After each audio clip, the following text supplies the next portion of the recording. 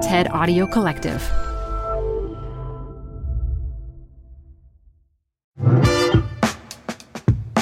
Hi everyone, it's Modupe. We're taking a break this week, but we'll be back with new episodes very soon. In the meantime, we're sharing another TED Audio Collective podcast, After Hours. Every week, Harvard professors Felix Oberholzer-G and Mihir Desai catch up on the latest news stories at the intersection of business and culture, like who's winning the streaming wars now, or how are celebrities changing Hollywood economics. Here's their latest episode. If you like it, get more episodes by following After Hours wherever you're listening to this.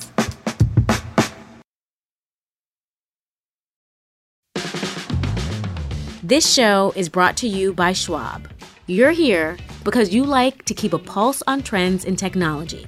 Well, now you can invest in what's trending in artificial intelligence, big data, robotic revolution, and more with Schwab Investing Themes. It's an easy way to invest in ideas you believe in. Schwab's research process uncovers emerging trends. Then their technology curates relevant stocks into themes. Choose from over 40 themes. Buy all the stocks in a theme as is or customize to better fit your investing goals. All in a few clicks. Schwab Investing Themes is not intended to be investment advice or a recommendation of any stock or investment strategy. Learn more at schwab.com/thematic investing. Hi, I'm Ben. I suffer from a condition called writer's block. It strikes when I'm at work. That's why I choose Canva Magic Write. It works fast, generating texts in seconds, thanks to AI. Common side effects include increased productivity, compliments from coworkers, feelings of satisfaction. Now I can say bye-bye to writer's block. Ask your boss if Canva Magic Write is right for you at canva.com, designed for work. Canva. This episode is brought to you by Progressive Insurance. Whether you love true crime or comedy, celebrity interviews or news, you call the shots on what's in your podcast queue. And guess what? Now you can call them on your auto insurance too with the Name Your Price tool from Progressive. It works just the way it sounds. You tell Progressive how much you want to pay for car insurance, and they'll show you coverage options that fit your budget. Get your quote today at Progressive.com to join the over 28 million drivers who trust Progressive. Progressive Casualty Insurance Company and Affiliates. Price and coverage match limited by state law. Add a little curiosity into your routine with TED Talks Daily, the podcast that brings you a new TED Talk every weekday. In less than 15 minutes a day, you'll go beyond the headlines and learn about the big ideas shaping your future. Coming up, how AI will change the way we communicate, how to be a better leader, and more. Listen to TED Talks Daily wherever you get your podcasts.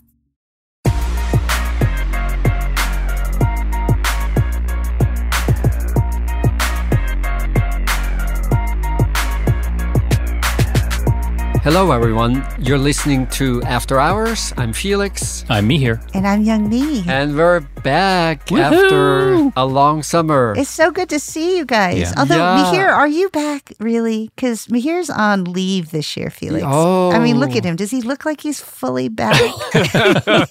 He looks very relaxed. Yeah, I am pretty relaxed. So what does it mean you're on leave, Mihir? I know, academia is so from another era. So we have these sabbaticals. I've never taken one, and I'm taking one.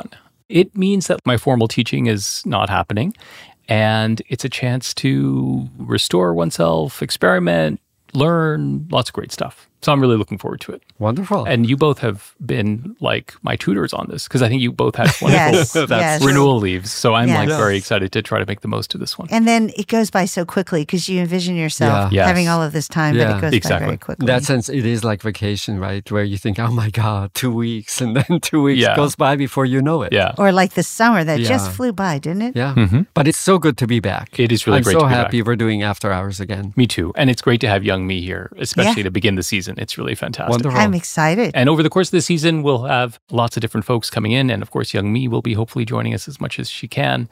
But we're really looking forward to another season. It's going to be so fun. And so we brought some provocative questions today. Yeah. Young Mi, Yes. what'd you bring? Well, I brought a couple. I'll share with you my first one. My first provocative question is, are we witnessing the slow death of Facebook? Ooh, that's a good one. And do you like the love dramatic that. way I said it also? Yeah.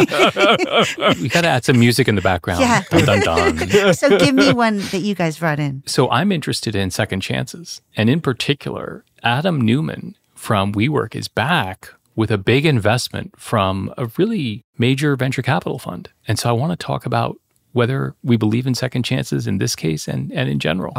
Okay. Like it. Okay. What about you, Felix? I would like to talk about the war for talent.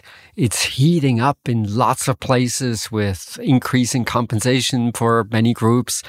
And then we're really at a strange moment where maybe it's getting better, maybe it's getting worse. And I would love to know how you think about it. Sounds great. Yes, that sounds good. Let's do it.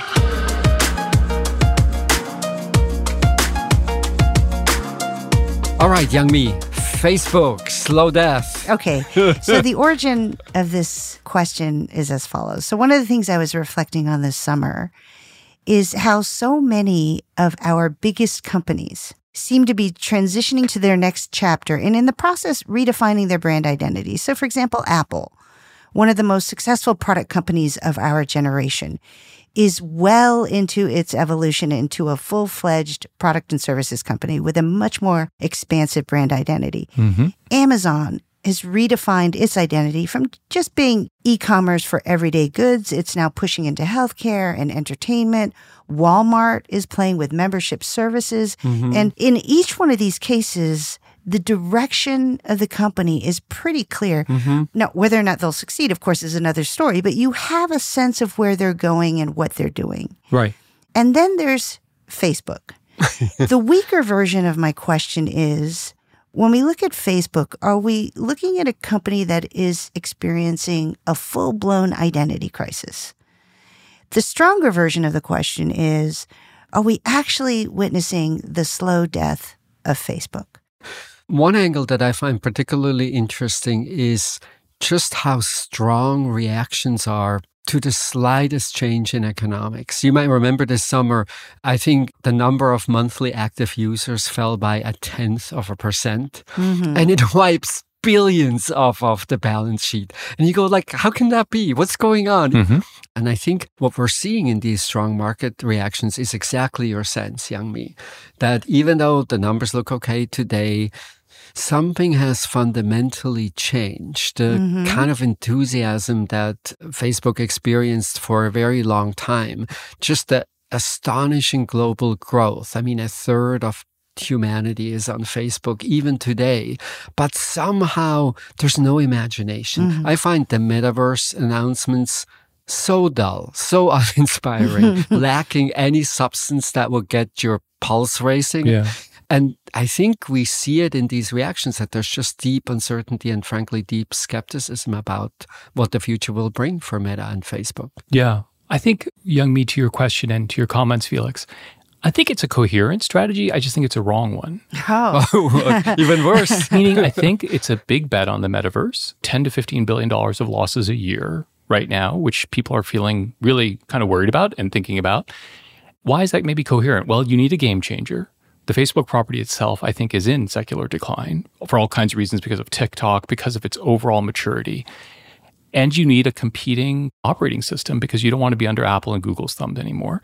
So I think it's coherent. It just, I think, happens to be wrong, which is I don't think it's going to deliver what we expect it to deliver and what it's being promised to deliver. Even the original versions of it that Zuckerberg's been trotting out there, I mean, they look really amateurish. Yeah. So I guess I think it's coherent but wrong. Does that make sense, Young Mi? It does. And I think listening to both of you guys speak, it occurs to me that one of the things I think gives us confidence when we see a company transitioning to its next chapter is a sense that they continue to take care of the core. Right. So you look at Apple. Apple is transitioning, but they continue to take care of the core.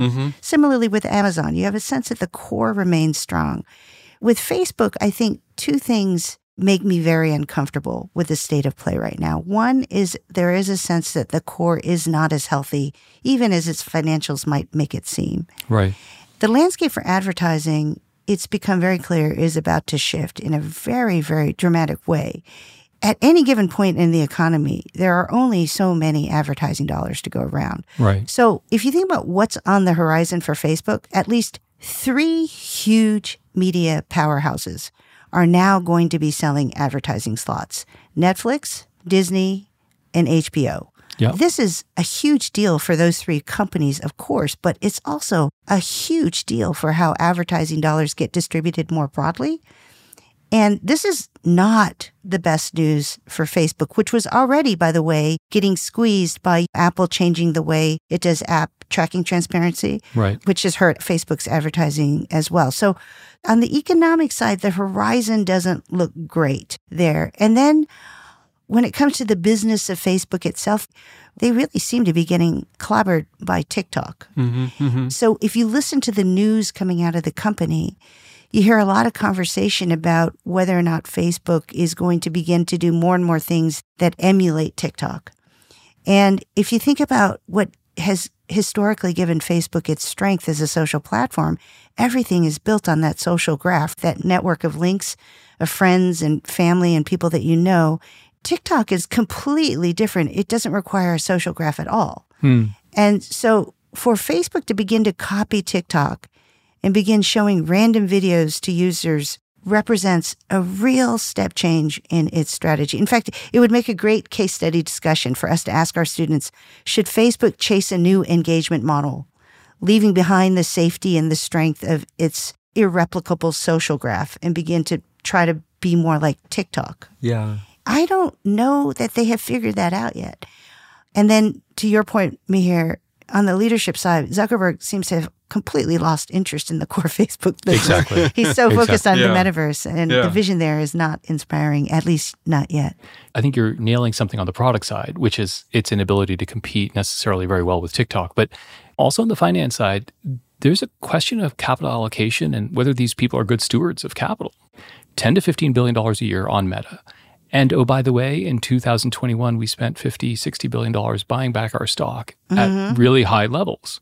And so there's this underlying question, which is, what is this guy doing? And he's kind of embodying like some futurist personality. And he's trying to build this universe. And it can go to zero. There's a set of outcomes here that include like zero on all that Meta spending. And so one has to really wonder whether the leadership is actually doing something that both the employees and the investors are going to enjoy over the longer run. I like this point about managing capital. And then I think similar things are true about managing other assets that the company has. Yeah. So if you think about Instagram, probably the most important ingredient on Instagram are all of these people who have built up massive social networks. Yeah. Spend so much money, so much care, the endless posting so that you build up followers that you can then monetize. The moment you go to a greater fraction of random allocation of images to imitate the Yes. That's a entertainment good value point. of TikTok, you're undermining that very value. Yeah. So it's not confidence inspiring whenever you see companies just copy. And essentially ever since Snap, all they have been doing is copying other social media platforms. Yes. But if it's inconsistent with the underlying logic of your business model, I think that's particularly troublesome. This is exactly right. The difference between replicating Snap too is built on a social graph. And Yes. so at least the engagement model is consistent with what they've done historically. Right. Once they start to try to emulate TikTok, it takes them in a direction that really undermines all of the investments that some of its most influential users have really depended on historically, and that can undermine the entire business. The other part of it, which is striking to me, I think you both have nailed this idea that TikTok has changed the game and changed the nature of the revenue model. And if you ape them, you undercut your essence. At the same time, what do you do with the fact that your basic model is serving an older and grayer population that is not growing as fast? One answer is no, stick to your knitting, stay to that social graph model and do it. But then the tension is, yeah, but I can't grow that base because young people are not adopting me. So I guess I'm curious, would you tell them to double down on their model, or what would you tell them to do on that core business? Well, I would probably tell them that everybody needs an avatar and they need to do exactly what they're doing on Facebook, but they need to do it in the metaverse. Listen, I am one of the true believers in the metaverse, but not necessarily Facebook's metaverse. Yeah. In some sense, metaverse is maybe just too broad a term to really get any sort of confidence into what they're thinking about, what they're doing. Say in the professional setting where you might think customers are mostly businesses and will have high willingness to pay, it's very hard for me to see how avatars might replace interactions that are more information rich.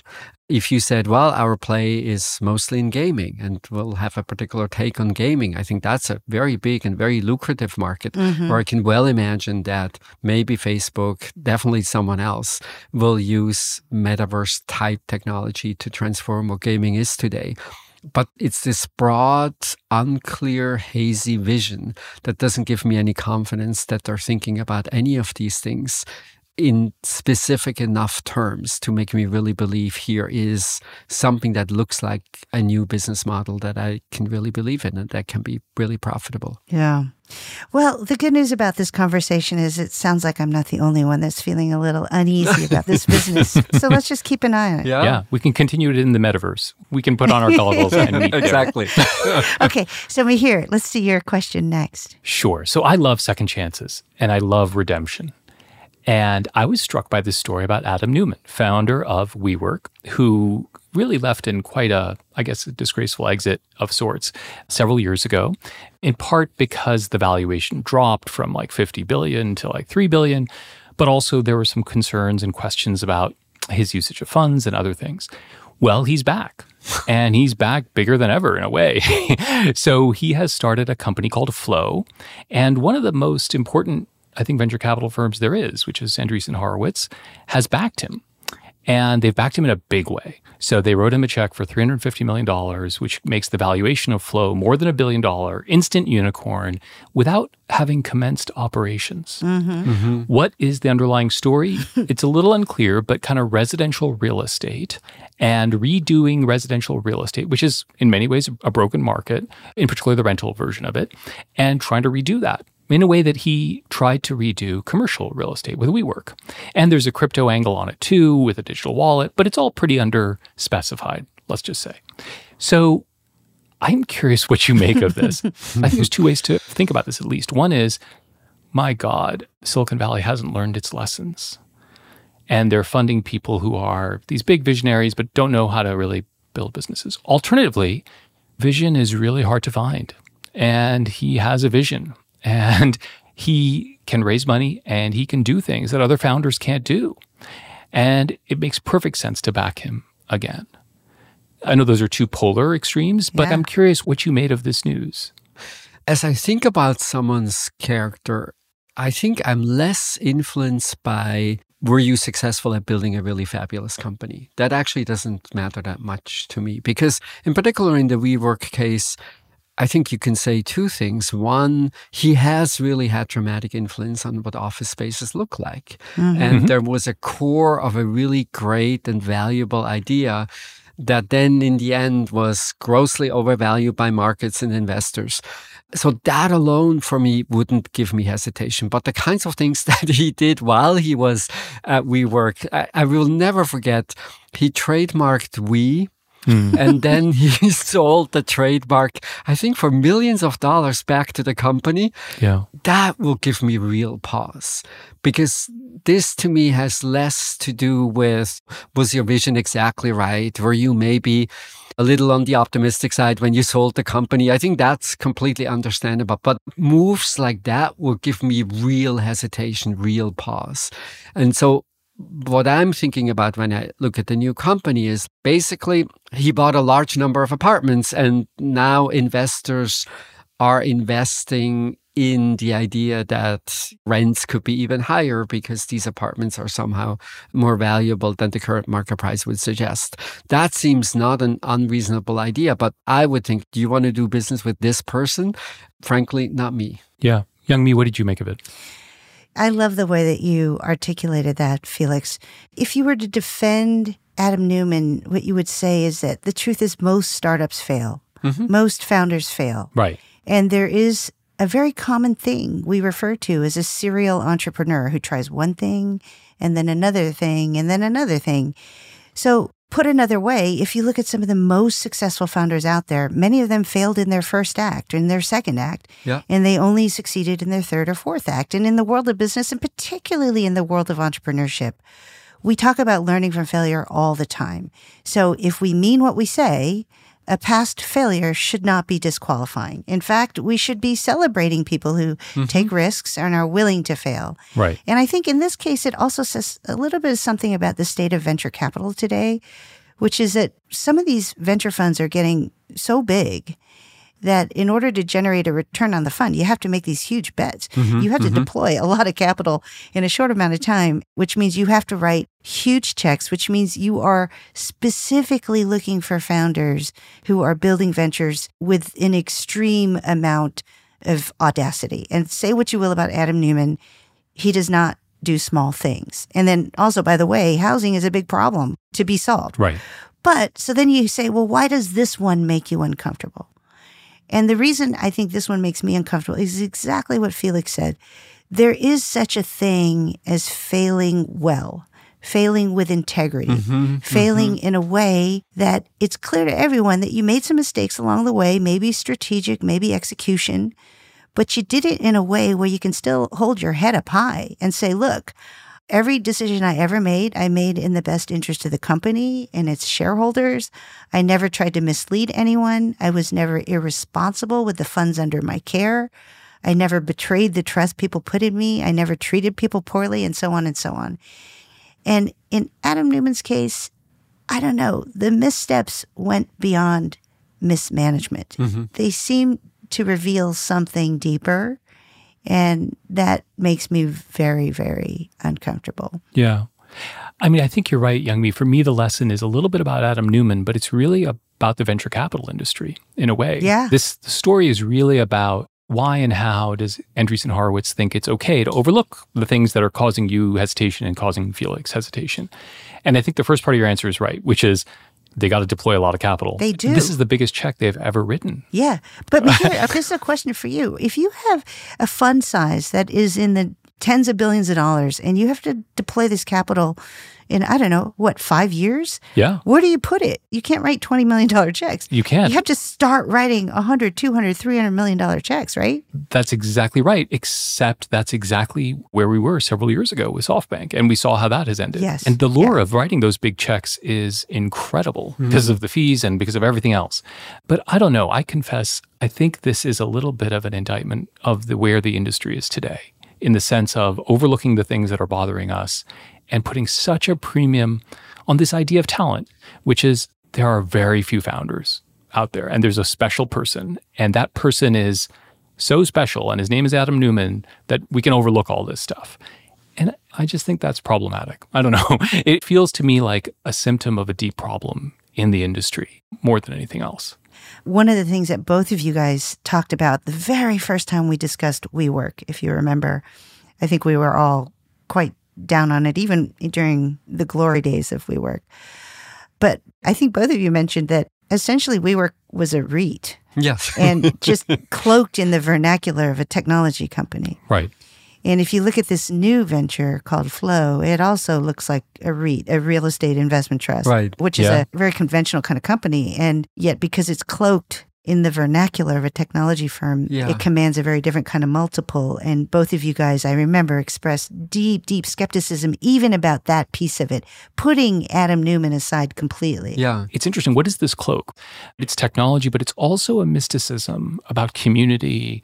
They've been talking a lot about building community through these housing units. And so there's a whole set of words. And of course, it's got a crypto angle on it too. So it's kind of tying together all these bells and whistles of the moment on something that is fundamentally pretty mundane. Yeah. And in fact, if you look at the economics, so it's valued at roughly $1 billion right now. Each apartment he paid on average about $300,000. So you have to believe that the incremental revenue from the stock of apartments that he owns today will double.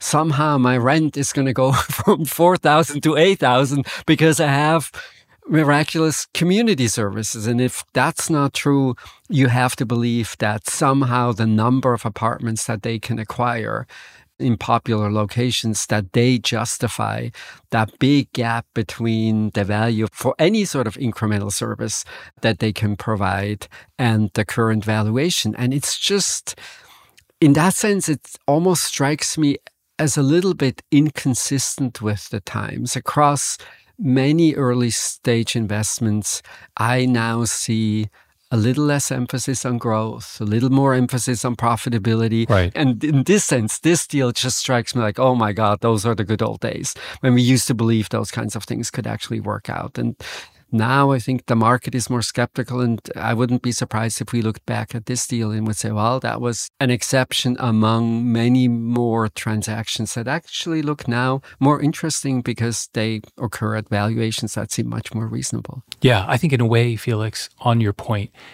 I had thought over the last 6 or 8 months that enough air had come out of the balloon to kind of moderate people's hopes and expectations. And this felt like the last gasp of the last era. Yeah. It also made me think how persistent the forces are that want to maintain that. Yeah. Exactly. Yeah. The money's still flowing into venture. So it's got to go somewhere. It's got to go somewhere. Exactly right. It's got to go somewhere. Well, this will be a great one to watch. So we will see what ends up happening alongside. Felix, is there a more positive spin on the question you brought in? Because both Mihir and I, we brought in questions that these are pretty downward sloping conversations.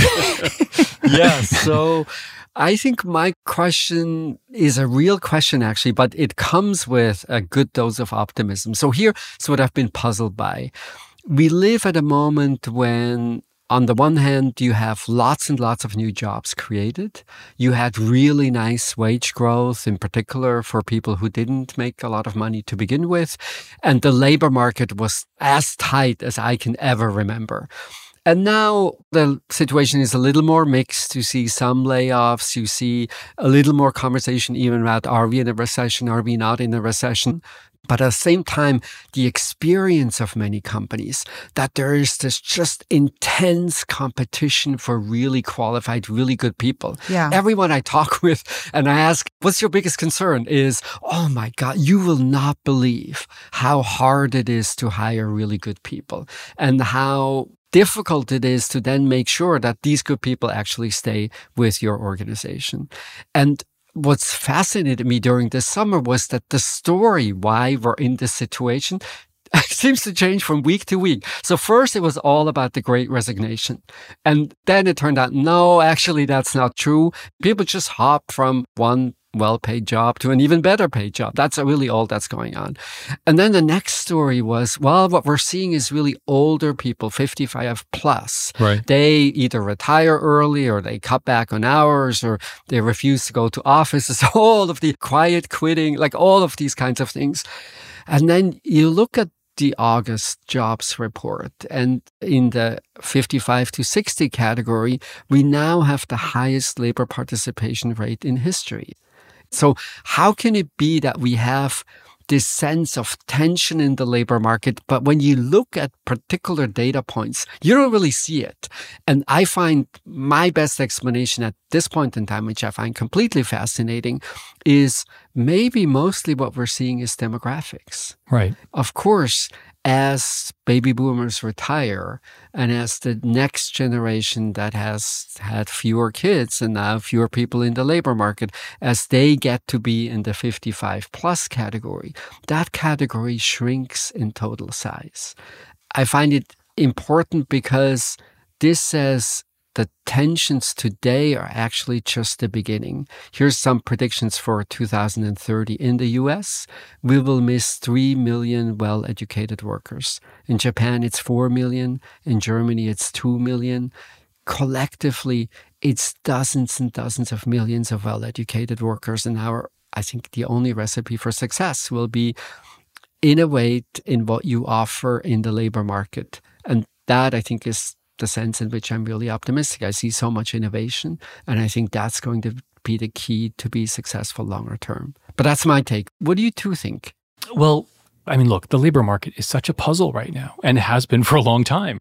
You see all these different things, and it's really hard to make sense of. But you're, I think, asking this deep question, which is, is the so-called war for talent just never ending? And will it just be with us for the next 10 or 15 years? And so let me give you my quick, I think, cynical take, which is people have been talking about the war for talent for 20 years. And at the same time, they've been talking about the end of work. So there are these conflicting narratives that people hoist onto the economy, like there will be no jobs left and AI is going to take over everything. And then they're also at the same time saying, I cannot find anyone to hire and there's massive shortages of talent. And so I think these large narratives are just not that helpful for thinking about the world. And I think they're kind of propagated by people who have an agenda of sorts. The reality is what you said, I think, which is there's just a huge mismatch for skills. And there's a huge mismatch on geography that is causing a lot of pressure. And those mismatches are not like economy-wide. It's actually weird and idiosyncratic and all over the place. And so you can hoist a big narrative on this, or I think you can feel like, well, wait a second, there's just these big mismatches that we have to address. So I don't know. I guess my instincts are there's not one big Uber narrative here of like the war for talent. I think what's going on is more subtle, and it's really about deep mismatches, skills mismatches, and then geographic mismatches. Yeah. And we just have these areas of high growth and areas of very low growth. And that's what we got to fix. We got to fix the micro. And that, I think, is the really big lesson for me about all this. What do you think, Youngmi? I think a very different way of asking the question is to say, is the role of being a CHRO, the head of human resources, the chief people officer at a company today, more difficult than it was 10 years ago? Is there more pressure? Is it harder than ever to do your job? And I think the answer to that is it is so much harder. The pressure is so much more intense. Right. And I think that even if you were to do a thought experiment and imagine a world where there are exactly the same number of jobs today as there were 10, 20 years ago, and exactly the same number of people willing to do those jobs as 10 or 20 years ago, it's still gotten harder. And the reason I think it's still gotten harder is because there has been an arms race in terms of what companies are willing to do to attract workers. Among younger workers, there's far more willingness to hop from one place to another. So retaining workers has become much more difficult. You used to be able to take employee loyalty for granted. If you were a good company with good benefits, that's no longer the case. There's a much lower tolerance for bad bosses, bad places to work.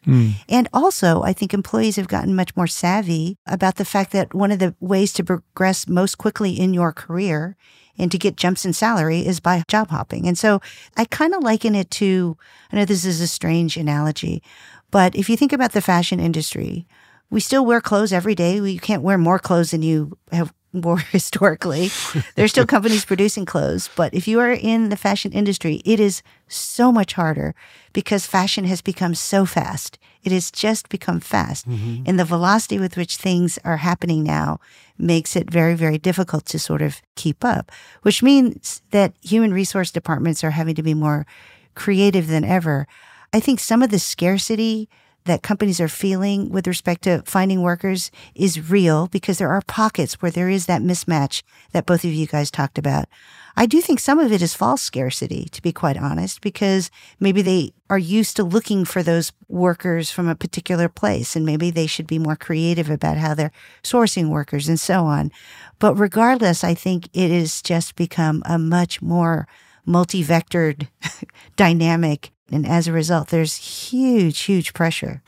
I find your analogy to fashion super interesting, Youngmi. And strange. No, actually, because it points to an asymmetry that I do find strange in that in competition for products and services, we get this sense of differentiation. Yes, fashion is very competitive, but each brand tries desperately to stand for something that is somehow very different.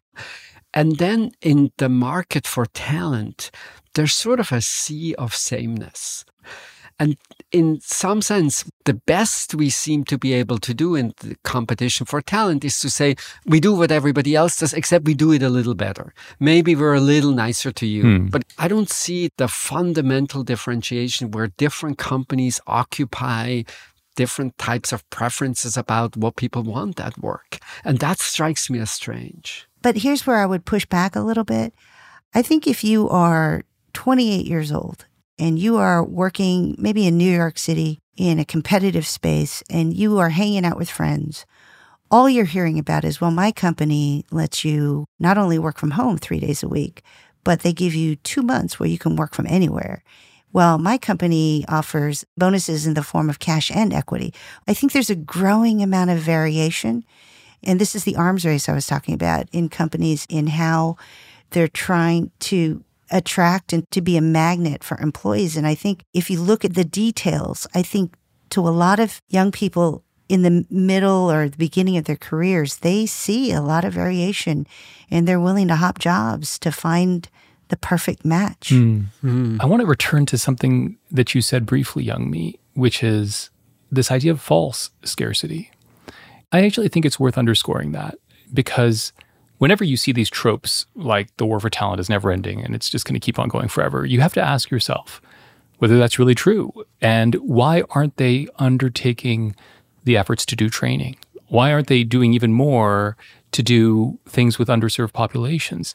Now, maybe the answer is it just isn't economical, but there is a cynical view of all this, which I characteristically will try to manifest today, which is, look, this is like a ratchet effect. This is a way to ratchet compensation. This is a way to kind of have human resources be a larger and more important force inside companies.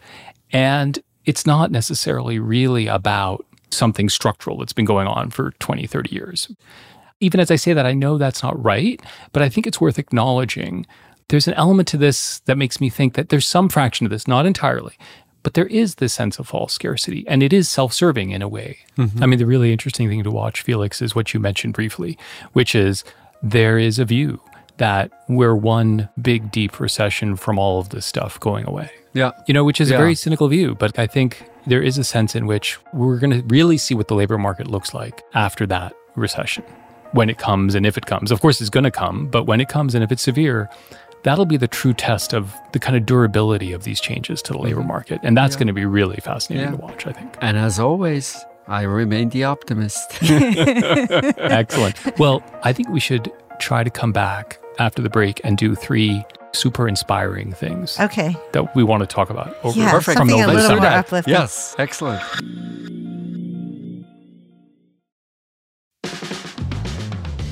Reboot your credit card with Apple Card, the only credit card designed for iPhone. It gives you up to 3% daily cash back on every purchase. Plus, Apple Card has no fees, not even hidden ones. Apply for Apple Card now in the Wallet app on iPhone. Apple Card issued by Goldman Sachs Bank USA, Salt Lake City branch, subject to credit approval. Variable APRs for Apple Card range from 19.24% to 29.49% based on creditworthiness. Rates as of February 1st, 2024. Terms and more at applecard.com. Support for the show comes from Brooks Running. I'm so excited because I have been a runner, my entire adult life. And for as long as I can remember, I have run with Brooks running shoes. Now I'm running with a pair of Ghost 16s from Brooks. Incredibly lightweight shoes that have really soft cushioning. It feels just right when I'm hitting my running trail that's just out behind my house. You now can take your daily run in the better than ever Ghost 16. You can visit brooksrunning.com to learn more.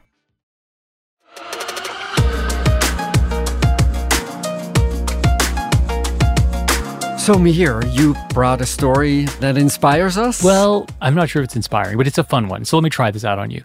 So over the summer, Serena Williams launched, in addition to her remarkable performance most recently, launched her own venture capital fund.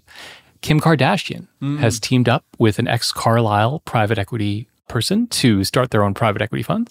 And so we have celebrity investment funds now in private equity and venture capital. Gwyneth is there, Leo's there, Serena's there, Kim's there. Are you on a first name basis with Leo and Serena and Gwyneth and all? Exactly. So what do you make of this? Is it like the final stages of late stage capitalism and its decay before the revolution? Or is it kind of like fun and savvy and smart?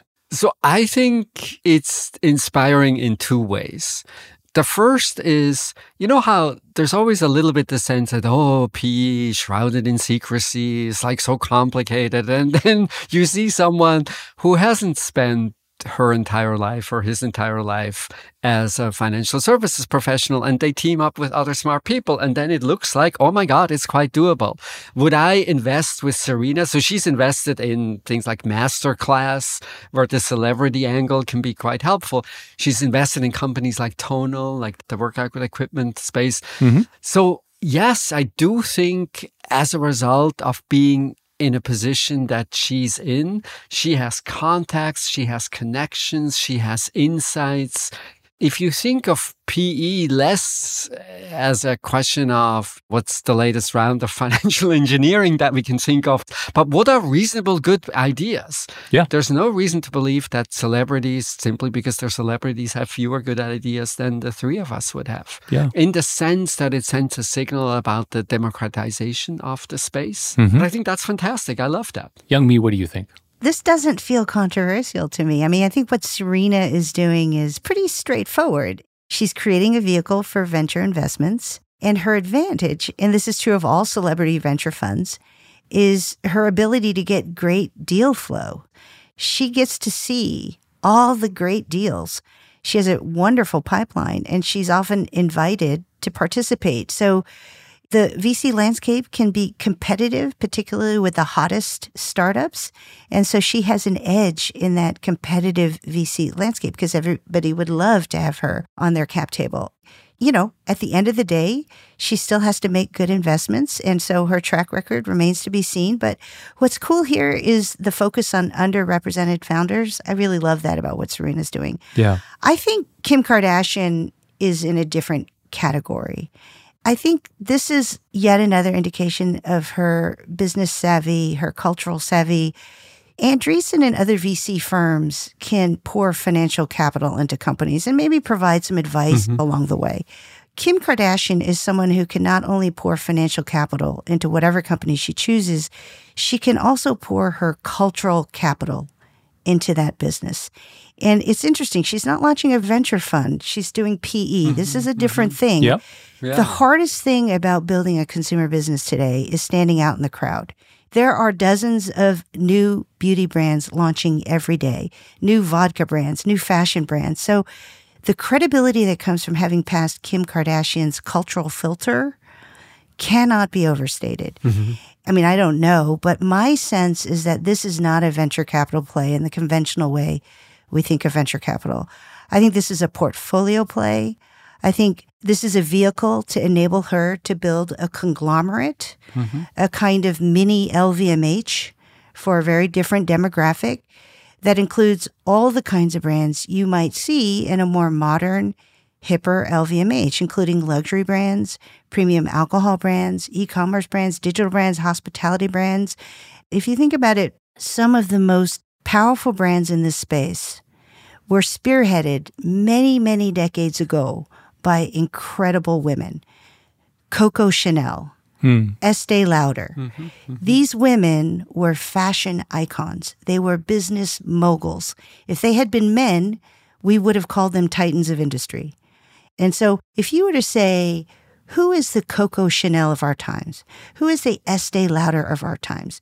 Who is it 50 years from now? We're going to look back and say, wow, that person created something that still stands today. I think there are a lot of people who still think of Kim Kardashian as this empty-headed reality TV star. But I think that's really closed-minded to a certain demographic. She is a fashion icon. She is a business mogul. She's a billionaire in the making.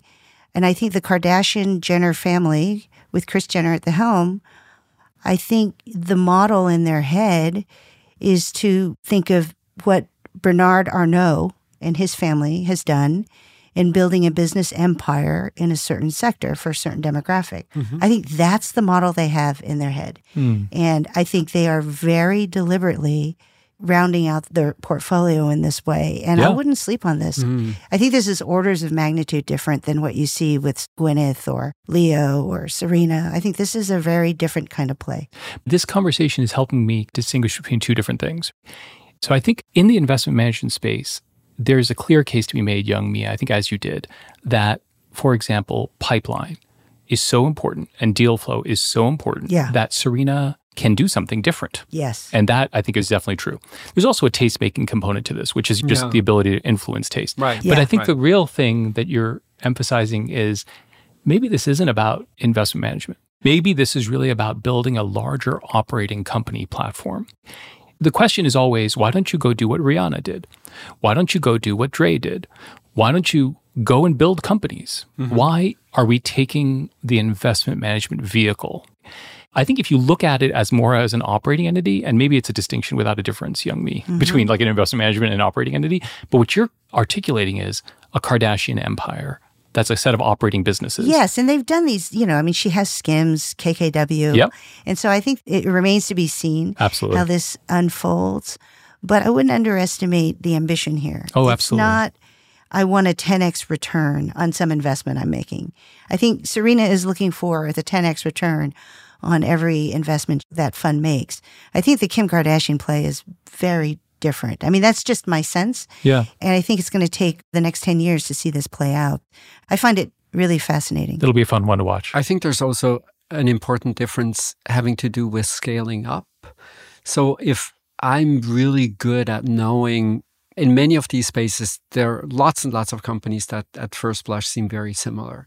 But I'm really good about having intuition, and I have a particular cultural position that moves me into a position that I can anoint whichever product will win. Exactly. Yes. I think that is, of course, something that is really fabulous because it's infinitely scalable. Yeah. If you're going down the Rihanna route, turns out she's a really fantastic designer, but it's not nearly as scalable as being the king and queen maker in these markets. Yeah. Yeah. It'll be a fun one to watch. Yeah. That'll be a fun one to watch. Felix, what did you bring? So I have a simple question for you. What's your favorite prequel or sequel? The best one you've ever seen? Oh, gosh. So unsurprisingly, I'm going to go to the British crime space. Oh, goodness. No, never changes. So Endeavour is this spectacular prequel to Morse, and Lewis is a sequel to What Morse. is he talking? I don't even know these words he's saying. Like this is a Yeah, parallel I thought you universe meant like kind of Star conversation. Wars and Yes, things like that. exactly, I'm thinking yes, big. that's what I was thinking Top thinking. Gun and House Yeah, of the there Dragon you and go. things like that. Yes. Well, Top Gun Maverick was pretty good. That one made me feel old. Yeah. What about you, Young Me? What are your favorites? I have to say that I think of prequels and sequels as comfort food. They don't necessarily challenge me in any way, Yeah. but they can be awfully comfortable to return to a world that you're familiar with. So I find something soothing about them. I was thinking about the question, of course, because like everyone else, I'm watching House of the Dragon. Oh my God, it's been so long. By the way, longtime listeners, I'm having a flashback of Felix and Young Me talking about Games of Thrones. Games, Oh my God. he calls it Games of Thrones. Whatever.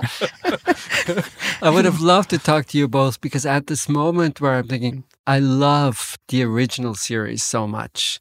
Is it even a good idea for me to see it? Yeah. I always have this, like if something is dear to you, like do you generally just think, I'll watch it, it may not be great, and it's not going to wreck the earlier experience that you had?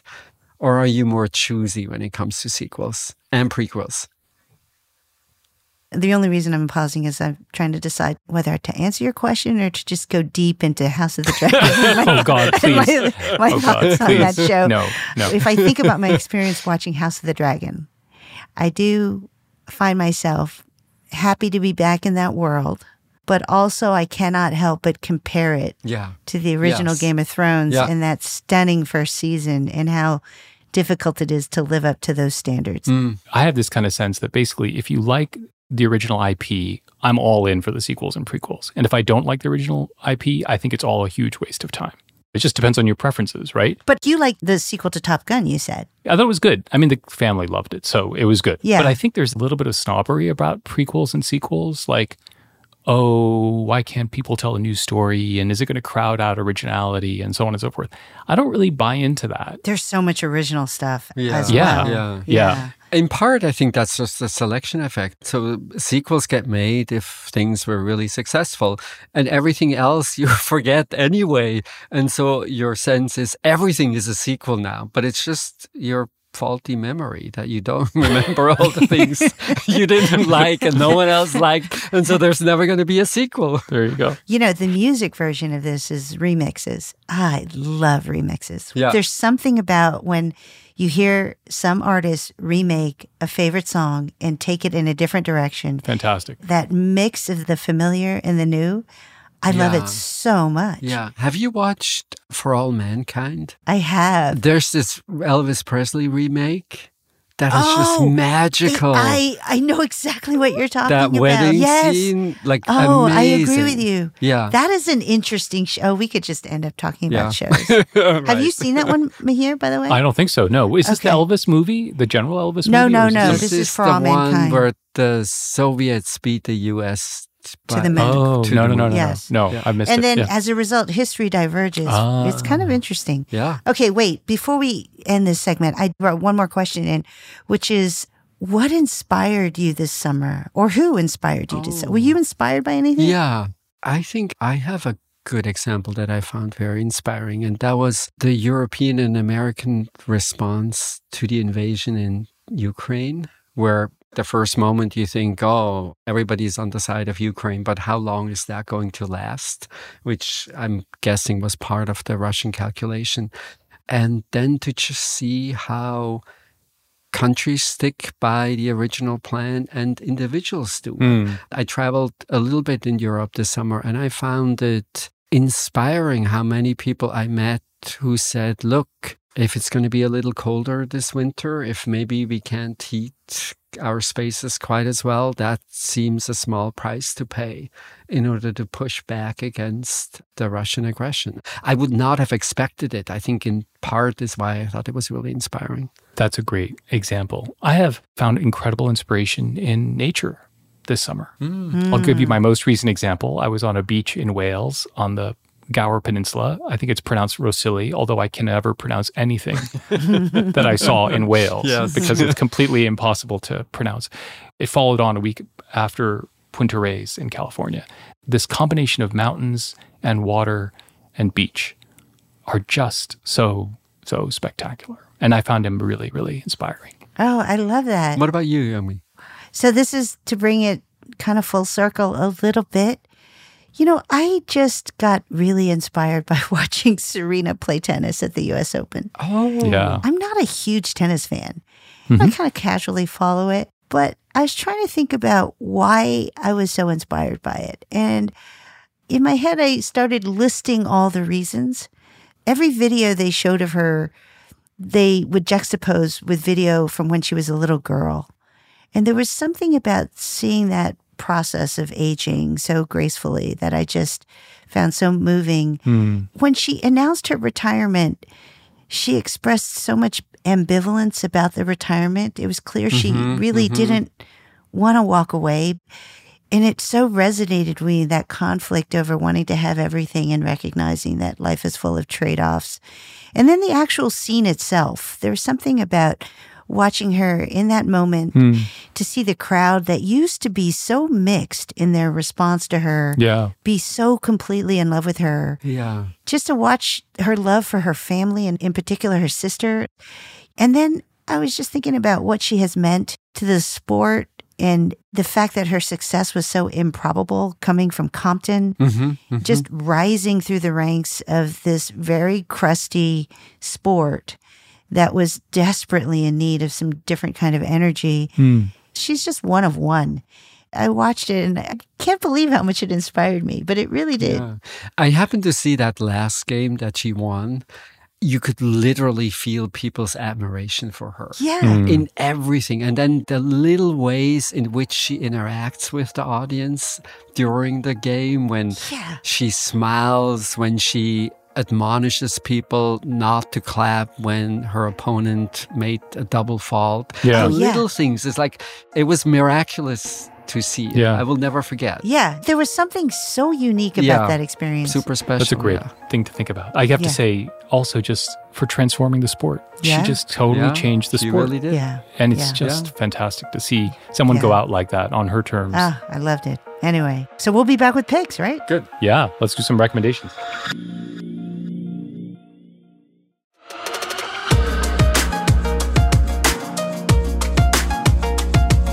What do you have for us, Mihir?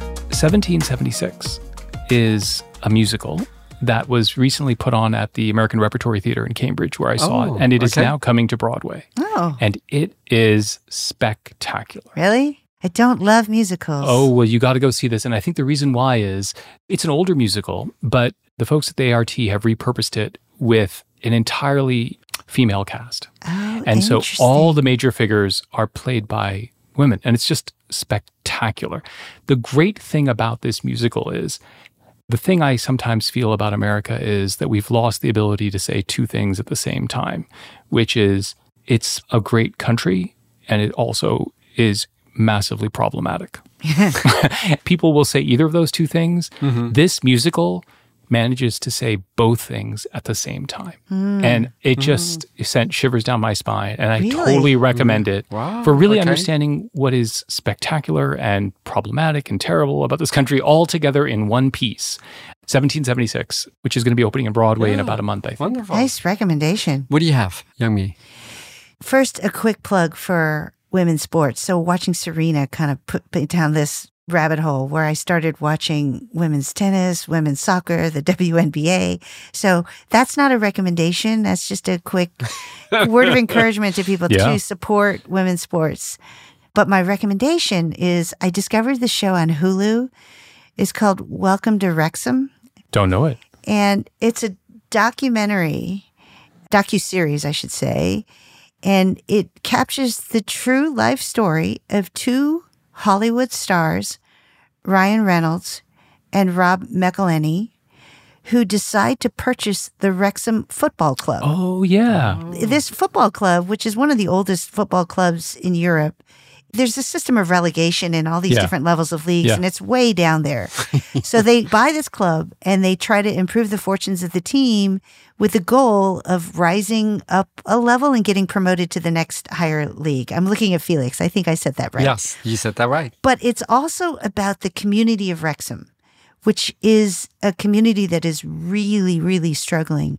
And this team means everything to the community. So these two Hollywood hotshots come in. They purchase this team, and it's about the relationship between them and the team and the town. And it is such a reminder that real life is so much more poignant and powerful than fiction. Yeah. And what helps a lot is that Ryan Reynolds and Rob McElhenney are so funny and so charming, and watching them interact with the folks in Wrexham is just really, really entertaining. So I would highly, highly recommend it. Sounds fabulous. Fantastic. What do you have, Felix? I am recommending a book that I read this summer by Jennifer Egan. Oh, I like her. She has a new book out, The Candy House. And then I noticed that I had never read A Visit from the Goon Squad. Goon Squad, yeah. Which was the book for which she won a Pulitzer Prize. And it is amazing. I loved every page. Yeah. The story itself is fabulous, but also the formal elements. I remember one chapter that came in the form of a PowerPoint presentation. There was a young person mostly thinking about her mother, and the best way to express her thoughts came in the form of a PowerPoint presentation. It was just both the formality of it, sort of the story of a young group of people who grow up together and then end up living life in quite different circumstances is really quite wonderful. So to anyone like me who had missed that earlier book, A Visit from the Goon Squad, highly, highly recommended. I find it amazing how she can take on different voices and just completely different tone from one story to the next. Yeah. It's really kind of wondrous. She's something. Yeah. That's a great pick. And this is it for today. Thank you for listening. This was After Hours from the TED Audio Collective.